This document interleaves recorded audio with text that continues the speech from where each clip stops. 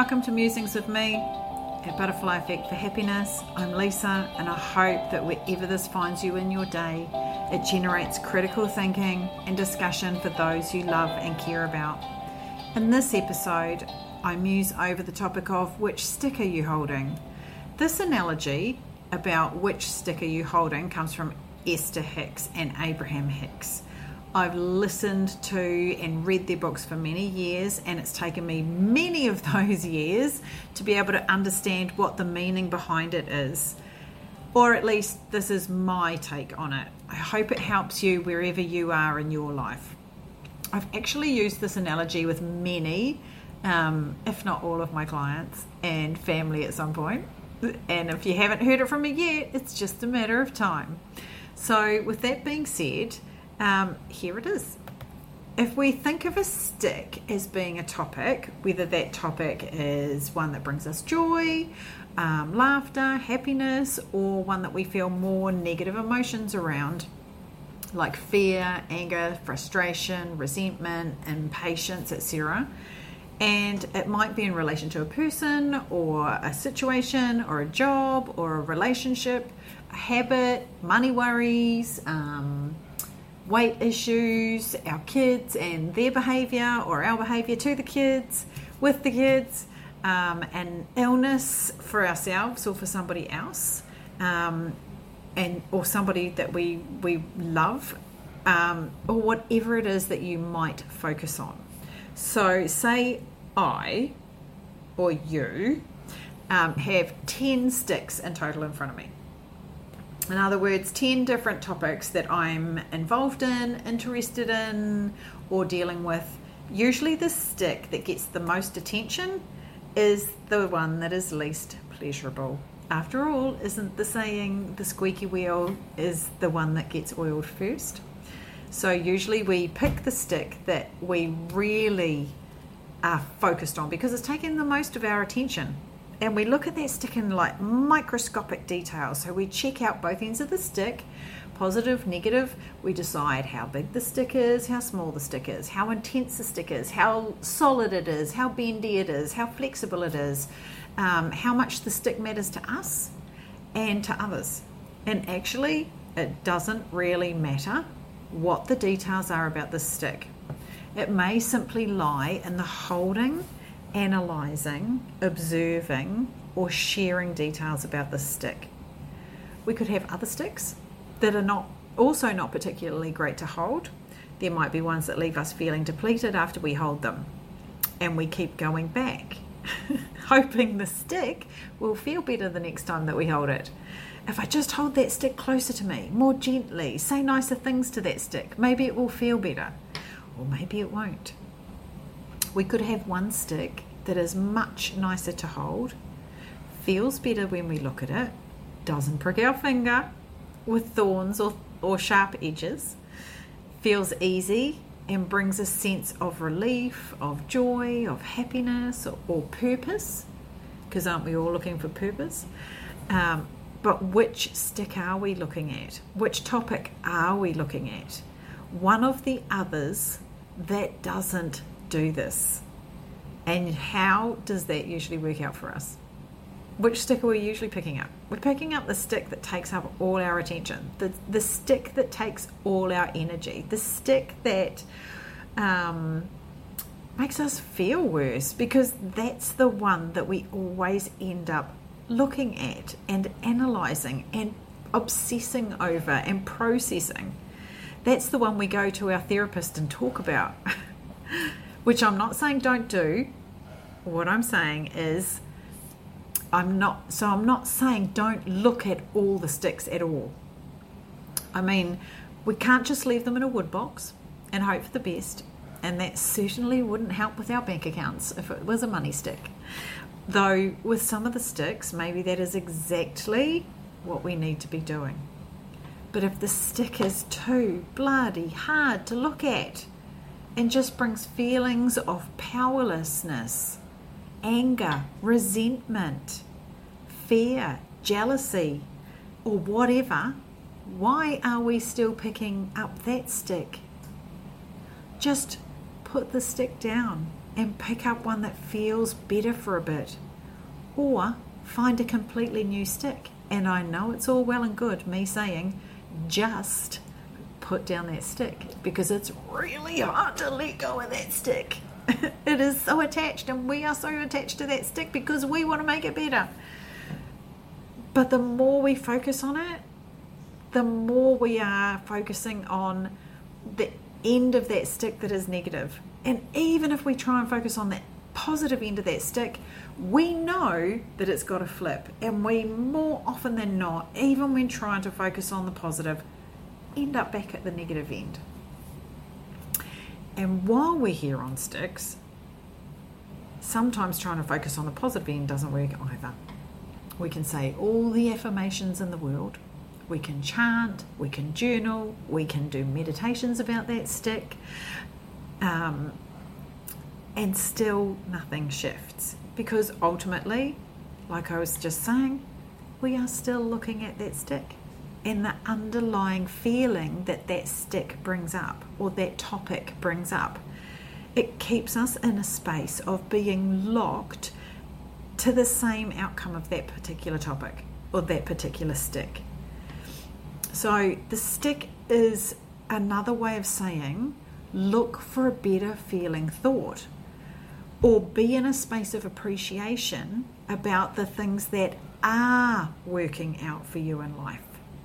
Our brains are wired to keep looking for things that affirm where we are focused. It's actually a legit sciencey thing, just so you know. Because often, like I was saying to some people in my pod this morning, I am woo-woo. I'm okay with being woo-woo. However, some people look at me and go, "Ooh, woo-woo, okay, here she goes on that law of attraction thing." However, there is actually sciencey information that backs it up. And this is where I am getting sciencey, which is not necessarily my forte and quite off my beaten path, because I know what I know in my being, but remembering the wordy sciencey stuff is not down my alleyway, which is why I found tests and things hard to do at school. But anyway, so the RAS, or reticular activating system, is like a bunch of neurons, which has a big impact for such a small part of the brain. It's like a filtration system that makes sure our brain doesn't have to deal with more information than it can handle.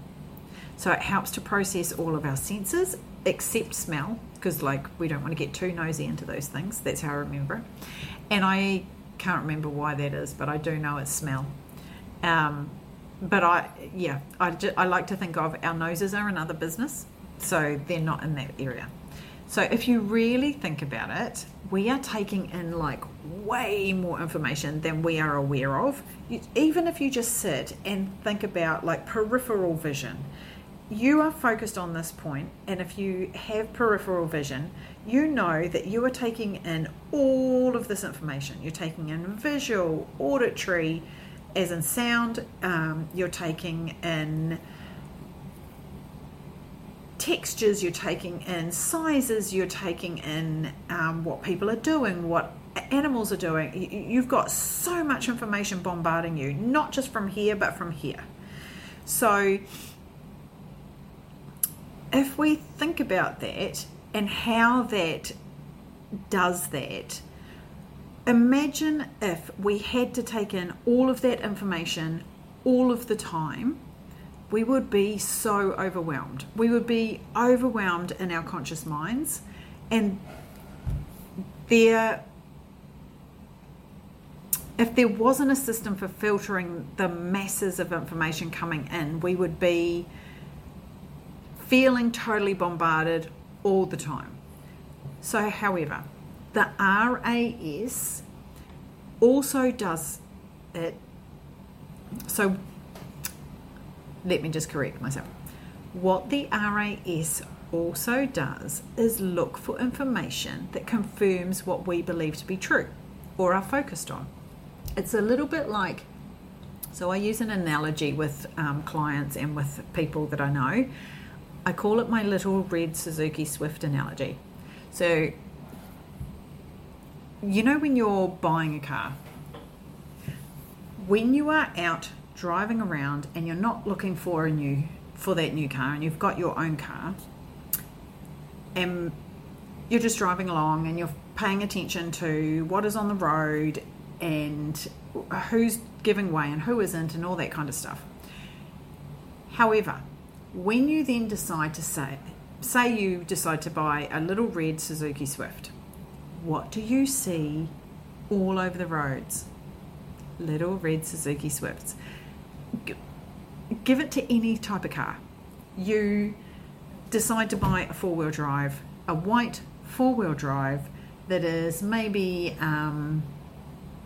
a Ford or whatever brand, model, make you want, and then all of a sudden you start to see those everywhere on the roads because your brain is focused in on that specific thing, so you then start to notice them. They were always there. They were always out on the roads. It's just that now, because that's what we're focused on, our system is filtering the information that's coming in and we are noticing that stuff. So it's like when you play, I don't know if you have played Spotto, so yellow cars, the kids whack each other. If they see a yellow car, they say Spotto and they get to whack somebody. So what I've noticed lately is that's what they're playing. I notice yellow cars everywhere. Same thing. It works the same for appreciation. So we have activated awareness of that and we see them and our system confirms that awareness, and the woo-woo in me likes to call that law of attraction. You might have heard that term before. This is the sciencey side of that. So the same, like I was just saying, the same works for our appreciation or gratitude of things or sticks, so be it. And our RAS begins to filter to match what we expect to sense or what we expect to see, what we expect to hear. We will be like a conversation, you know, if you're listening into a conversation and you're listening for particular things about that information. Let me give you an example. Parents, if you are listening for when your children swear, you will hear them swear. Aside from the fact that they usually put more oomph into the swear words, so you're like, what was that word you just said? You become focused on that, so you're more likely to hear it, and you're more likely to hear it in other people's language and those sorts of things. So the more aware we are of what is going right in our world, the more we start to see things that are going right. The more we focus on things that are not going right in our world, the more we will notice things that are not going right. And that doesn't mean we just stick all our money into an account and we don't think about it and we just hope for the best, but we focus on, wow, that was really cool. Some more money came in. I really appreciate that. How else might I create wealth, or how else might I have money come in? So we're focusing on that side of things as opposed to, oh my gosh, I've got this to pay, because we will find more things show up. So think of a morning when you woke up and you went straight to thinking or focusing on a stick that feels like shit.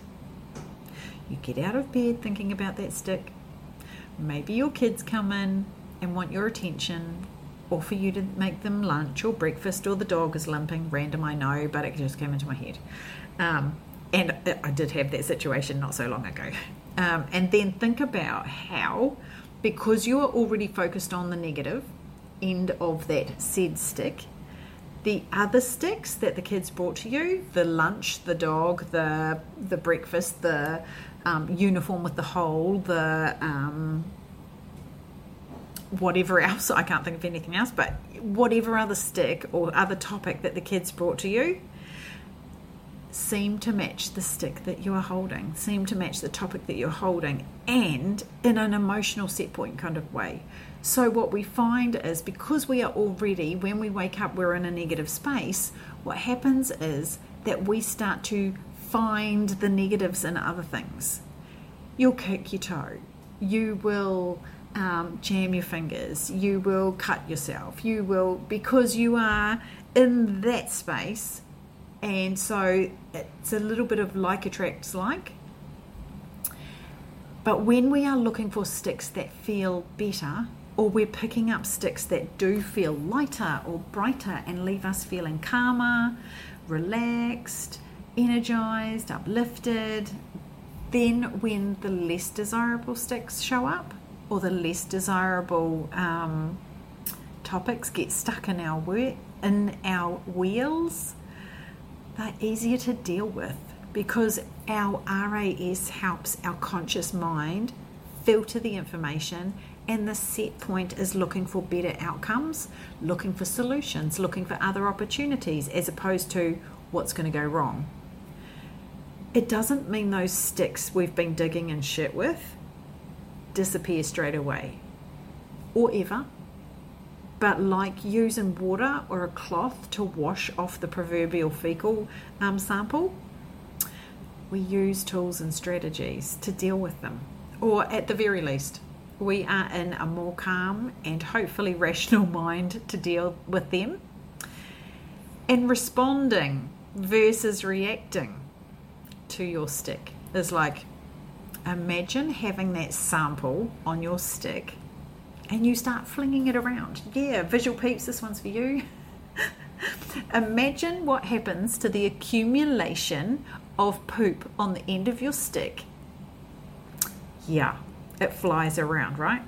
So, flinging it. That's you reacting. When you respond, you look at it and you go, ooh, I got poop on my stick. How am I going to deal with that? And you have a moment. Am I going to wash it in water? Am I going to use a cloth? How am I going to deal with it, as opposed to, and then everyone's covered in poop. Including you, including your day, your expectations, your attitudes, and then the people you are about to engage with. And that poopy feeling spreads. Think of like when you feel crap and you go out and you come across other people because you're like, and you meet up with them. You spread that energy. You spread that way that you respond to other people or react to other people, as opposed to responding. You're not in the solution space. You're not in the opportunities space. So the same applies to a stick that is on fire or a light. Or maybe we think of it like a matchstick that is about to light our desires and things that ignite passion in us. A stick that is ignited and comes into contact with other sticks that are ready to light up creates a lighting up of more than one stick. And then that stick goes and lights up other sticks, and so on and so on and so on. It's like that thing about passing on a smile. When you smile at somebody else, they are more likely to go and smile at somebody else. And on and on and on that goes. So if we are doing this consciously, we can purposefully ignite our own stick, not burn it down to the end, because we're not doing the candle at the both ends burning thing, but we're igniting our stick.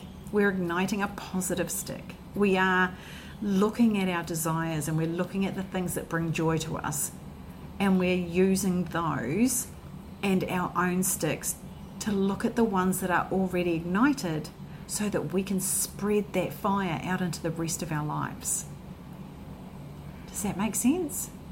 We are wanting to find those things that give us the buzz, that fill our cup, that take care of ourselves, and we focus on those ones so that if we think of those as being matchsticks or as sticks that we've lit on fire, they go out and they burn brighter. They go out and they light up other people's lives. But if we haven't done that for ourselves, and we are constantly looking at the sticks that are covered in poo, That's what we're going to be sharing.